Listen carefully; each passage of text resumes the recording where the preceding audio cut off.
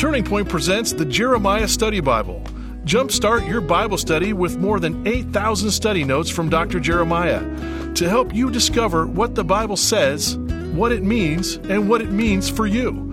Available in the New King James and New International versions in standard or large print, as well as the English Standard Version in standard print. For more details or to order your copy, go to davidjeremiah.ca/JSB.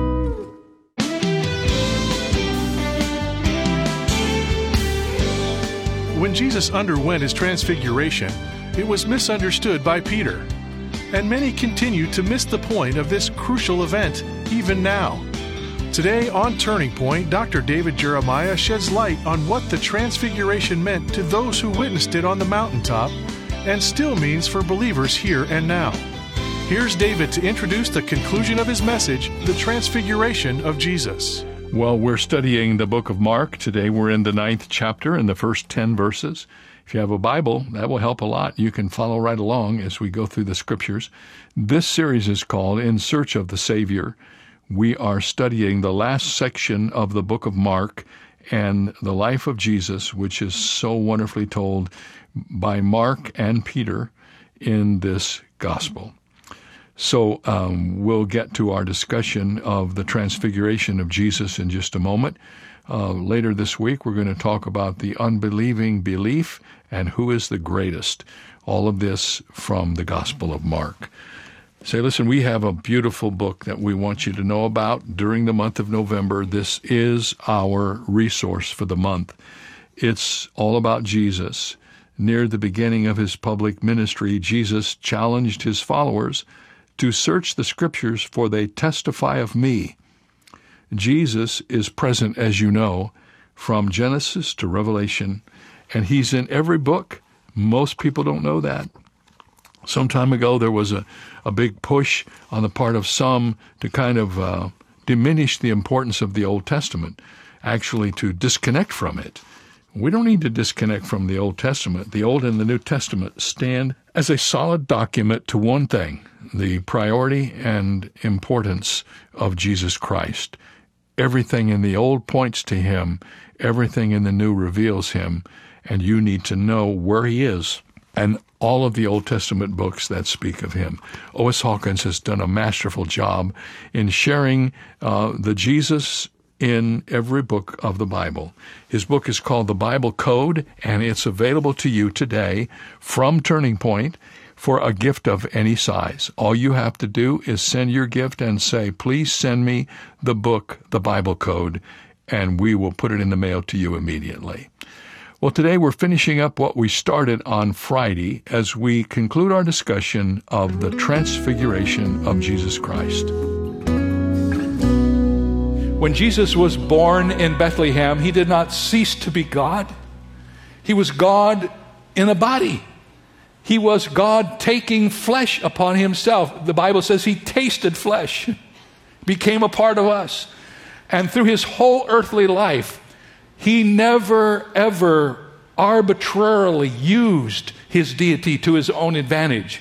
The Bible says that he voluntarily limited himself from demonstrating that he was God. He walked around as a man. He suffered the things you and I, and he never ever, in a moment when he was under pressure, almost said, I want you to see who I am, and then revealed himself. Only once did he do it, and it was on the Mount of Transfiguration. And on that day, a day never to be forgotten by those who were there, the Lord Jesus revealed himself to his disciples. That was the first miracle. But if you read the story carefully, you'll discover that there was the miracle of Christ's appearance and the miracle of his associates. It says in verse 4, and Elijah appeared to them with Moses, and they were talking with Jesus. All of a sudden, in the light that surrounded Jesus, Peter, James, and John looked again, and Jesus was standing there with two other people. Elijah, who'd been gone for 900 years, and Moses, who'd been gone for 1,400 years, are standing there having a conversation with Jesus in the light that surrounded him. And we might ask, why Elijah and Moses? I want to think, why couldn't have Jeremiah gotten in on that? That doesn't seem right. Why Elijah and Moses? Why were they chosen? Why not Abraham or Ezekiel?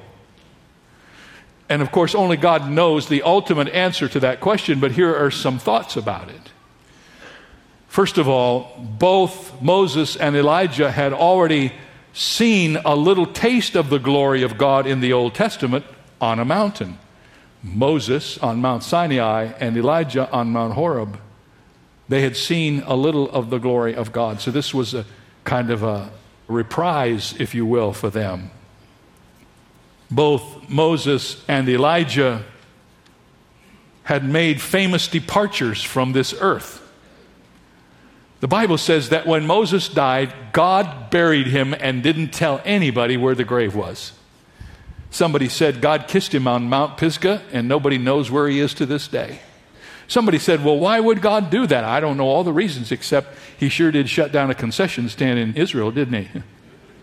Can you imagine go to Israel, and one day the tour takes you to the burial place of Moses? I don't know all the reasons for that. The other side of it is that Elijah went to heaven in a chariot of fire. So in essence, Moses illustrates what happens when you go to heaven by means of death, and Elijah illustrates what happens when you go to heaven by means of the rapture. Moses was the great lawgiver.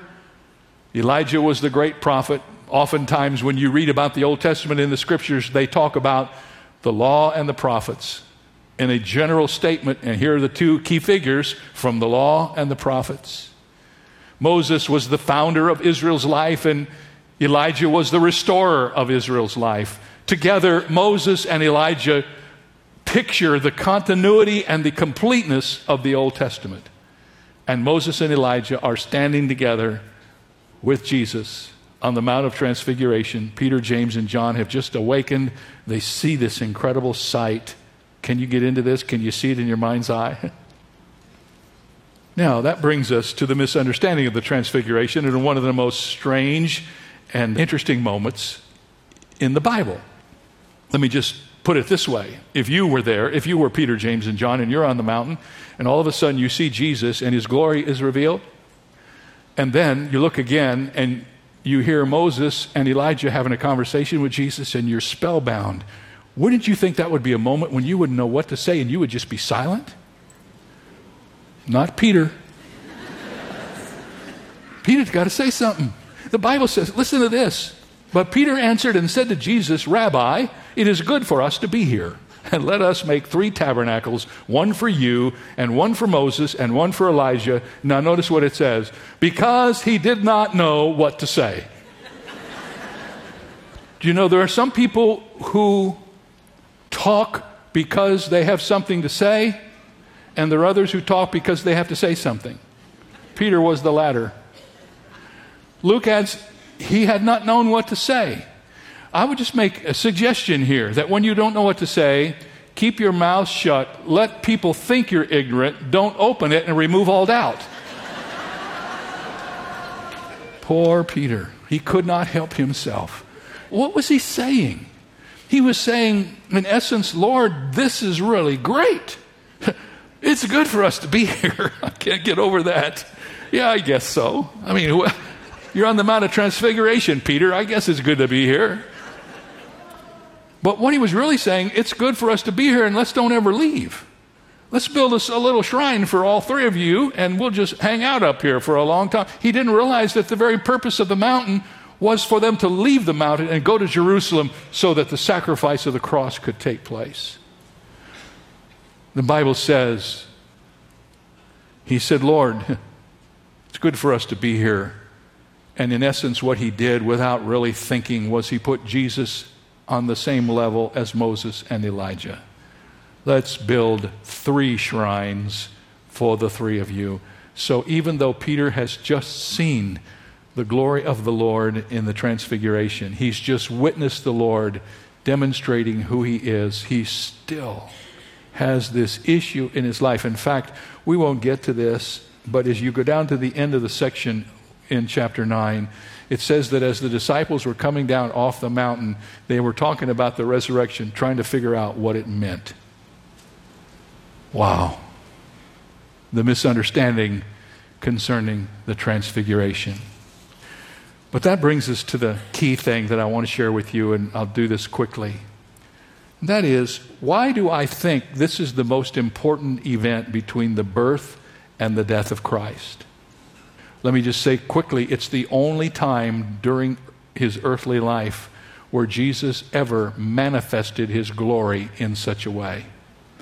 And so the first thing that I take away from this is that the Transfiguration is a presentation of Christ's glory. In the Old Testament, a cloud was a sign of the glory of God. The Shekinah glory, we are told, was in a luminous cloud. It was this cloud that led the Israelites through the wilderness. Remember, a cloud by day and a pillar of fire at night. This was the cloud that centered down over the temple in Ezekiel. Whatever that cloud showed up, this was God. This was the cloud at Mount Sinai. And on this day, the glory of the Lord came down to Mount Hermon. And looking back on this moment, it was John who said, "We beheld his glory." According to Matthew, in that moment he was transfigured before them, and his face shone like the sun, and his clothes became white as light. Luke adds, the appearance of his face was altered, and his robe became white and glistening. What the three gospel writers express is not some light shining down on him, but a light that came from within him, a translucence of light that came from his inner being that was so bright that it came out of his body and caused his clothing to become white. It was a picture, really, of the Jesus who would come out of the tomb 3 days after his death. It was a picture of the Jesus who would come in the clouds in great glory to set up his kingdom on this earth. It was a picture of the future triumphant Christ. And Almighty God wanted these three men to see it. He wanted them to know that God had a great plan for their future. We see in our lives today many challenges and many obstacles, and if we do not cultivate the ability to look ahead with the faith we have in the Word of God, we can become very discouraged, can we not? If this is all there is, no. God has a great plan for you if you know Him. It is a plan that will enable you to get through the difficulties you're facing in your life. Transfiguration was a presentation of Christ's glory. Secondly, it was a proof of His deity. While all this was happening, we are told in verse 7 of the 9th chapter that a cloud came and overshadowed them, and a voice came out of the cloud saying, "This is my beloved Son, hear Him." Now that's reminiscent of what happened at the baptism of Jesus. Do you remember? It's almost the same statement. Back in Mark chapter 1 in verse 11 we read, "Then a voice came from heaven saying to Jesus as He was being baptized, 'You are my beloved Son, in whom I am well pleased.'" At the Transfiguration, it's almost the same, but the words are changed a little bit. At the Transfiguration, before Peter, James, and John, we read in verse 7, "A cloud came and overshadowed them, and a voice out of the cloud saying, 'This is my beloved Son, hear Him.'"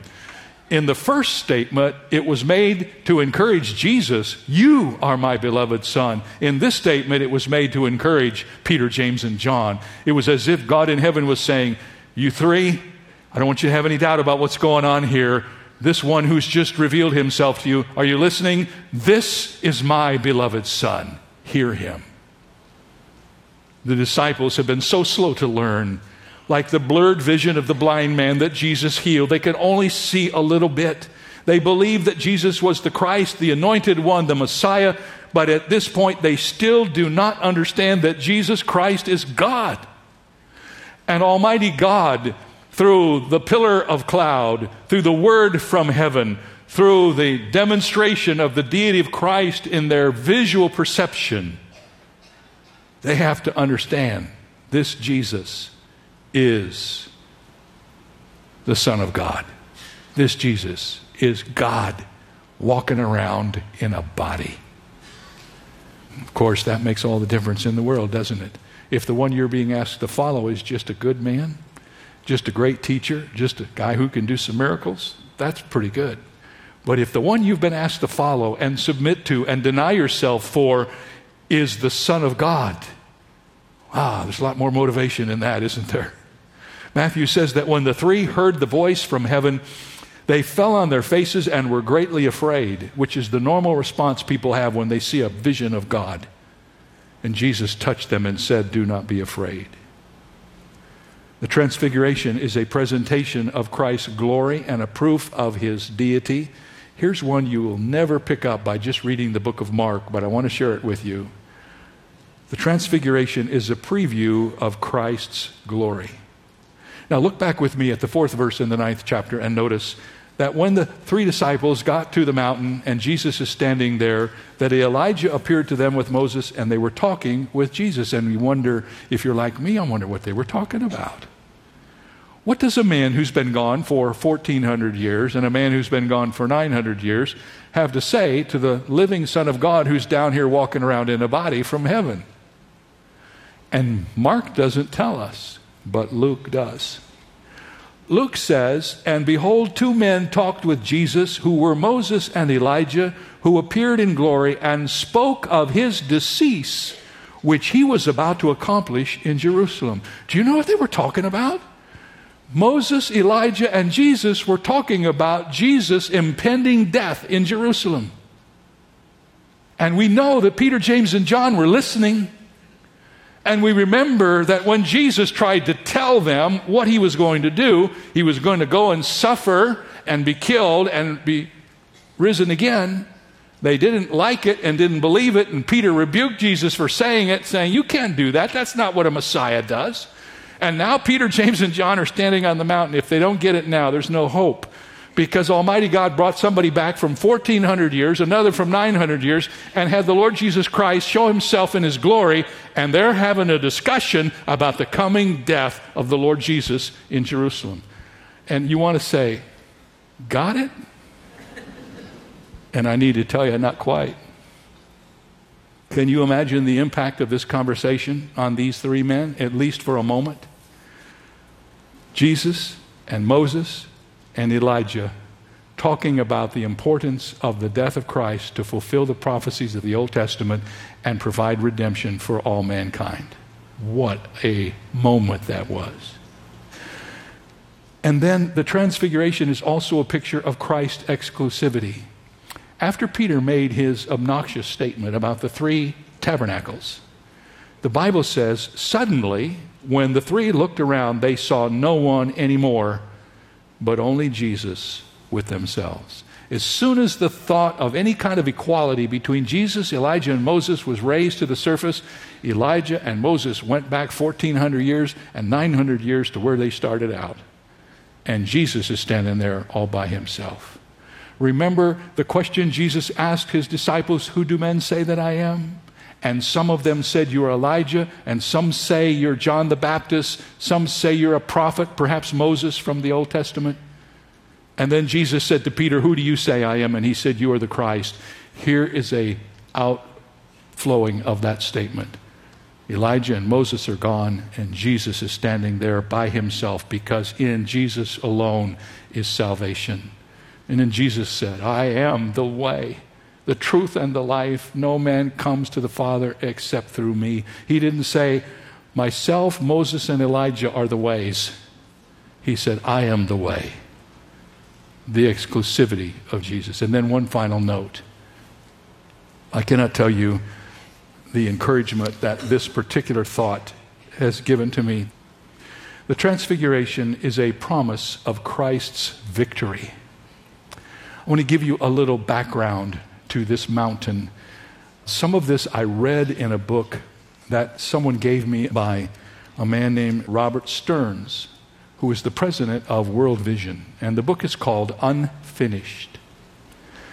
And out of nowhere, this story just appeared. I'm getting ready to preach on this, and it was almost too good to be true, because normally I read those stories a week after I have preached.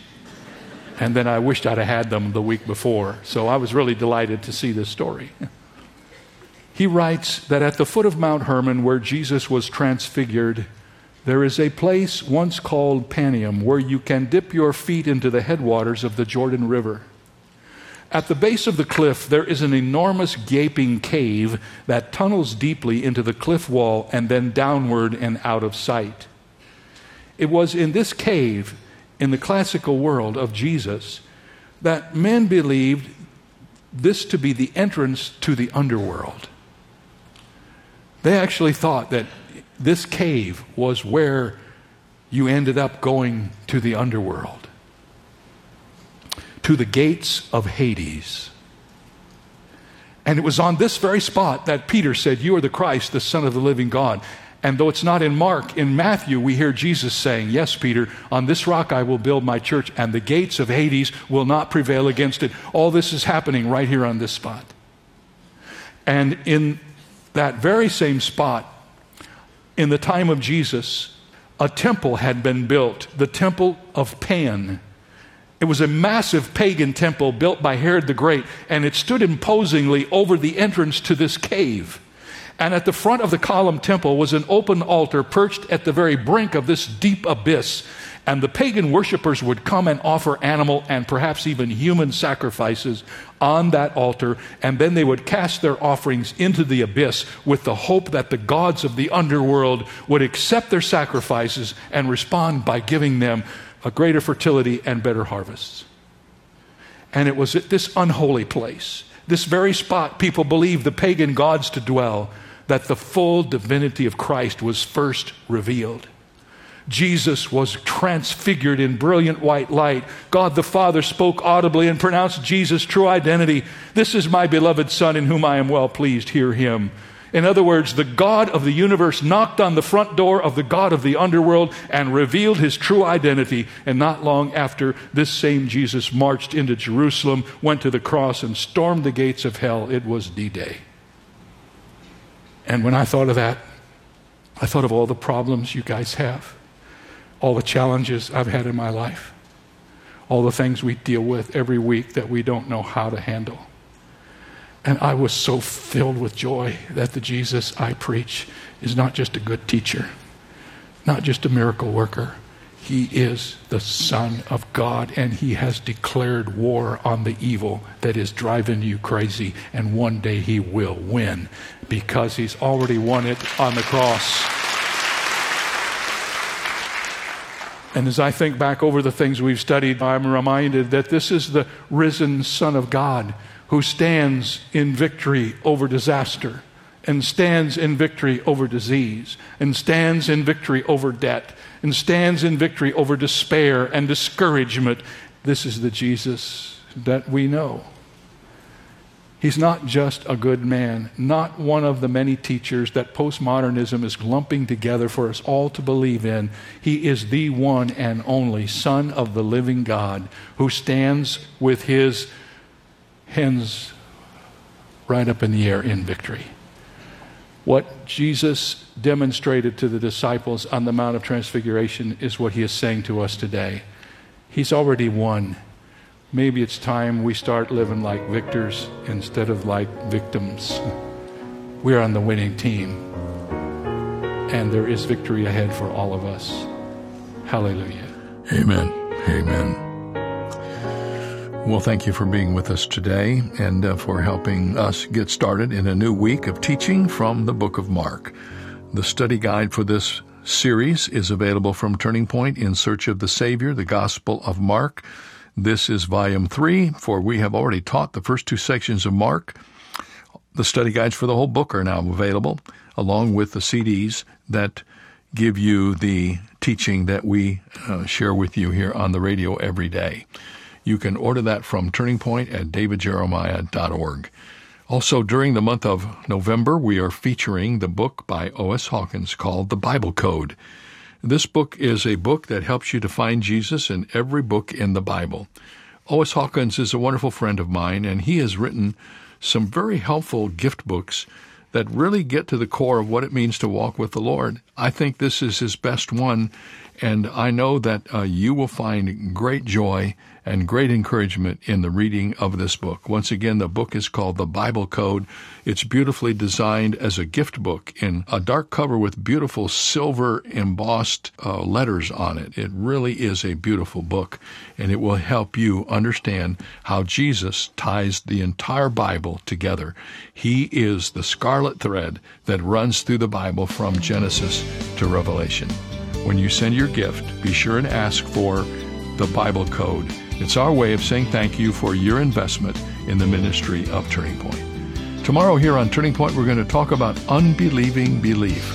How to believe when you're not believing. You won't believe what we learn. Hope you'll join us then. I'm David Jeremiah.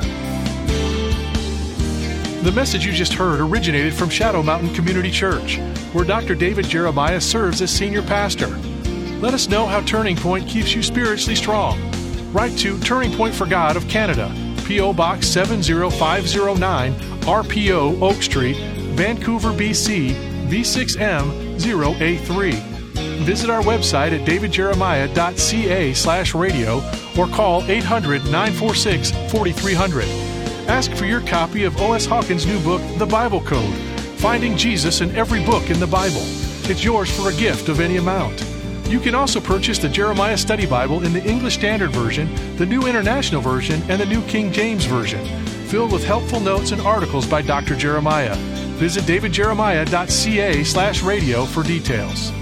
This is David Michael Jeremiah. Join us tomorrow as we continue the series In Search of the Savior, here on Turning Point with Dr. David Jeremiah.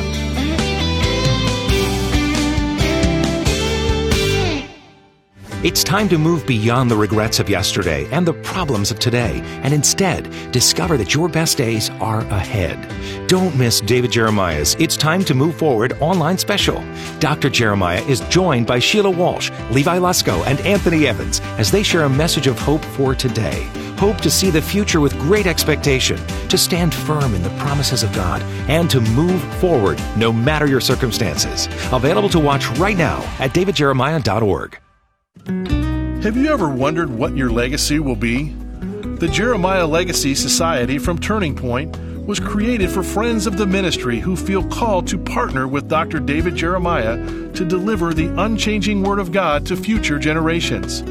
We can ensure that the impact we have reaches beyond our days here on earth. Visit our website at davidjeremiahgift.org to learn more about how you can be a part of the Jeremiah Legacy Society. Parents are especially guilty of this minor offense, making promises to their children.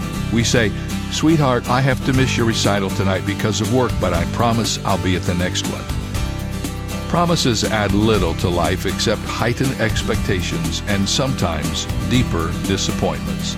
Saying, "I promise," is like shouting to emphasize a doubtful statement, like a preacher who pounds the pulpit when he knows his words are weak. Instead, we should let our faithfulness and our performance speak for themselves. Jesus said we're better off not making promises. Instead, we should let our yes be yes and our no be no. This is David Jeremiah encouraging you to get on the road to new life. Discover how God keeps His Word on Route 66. Route 66, driving the Word home. Log on to Route66Life.com. Start your journey home today.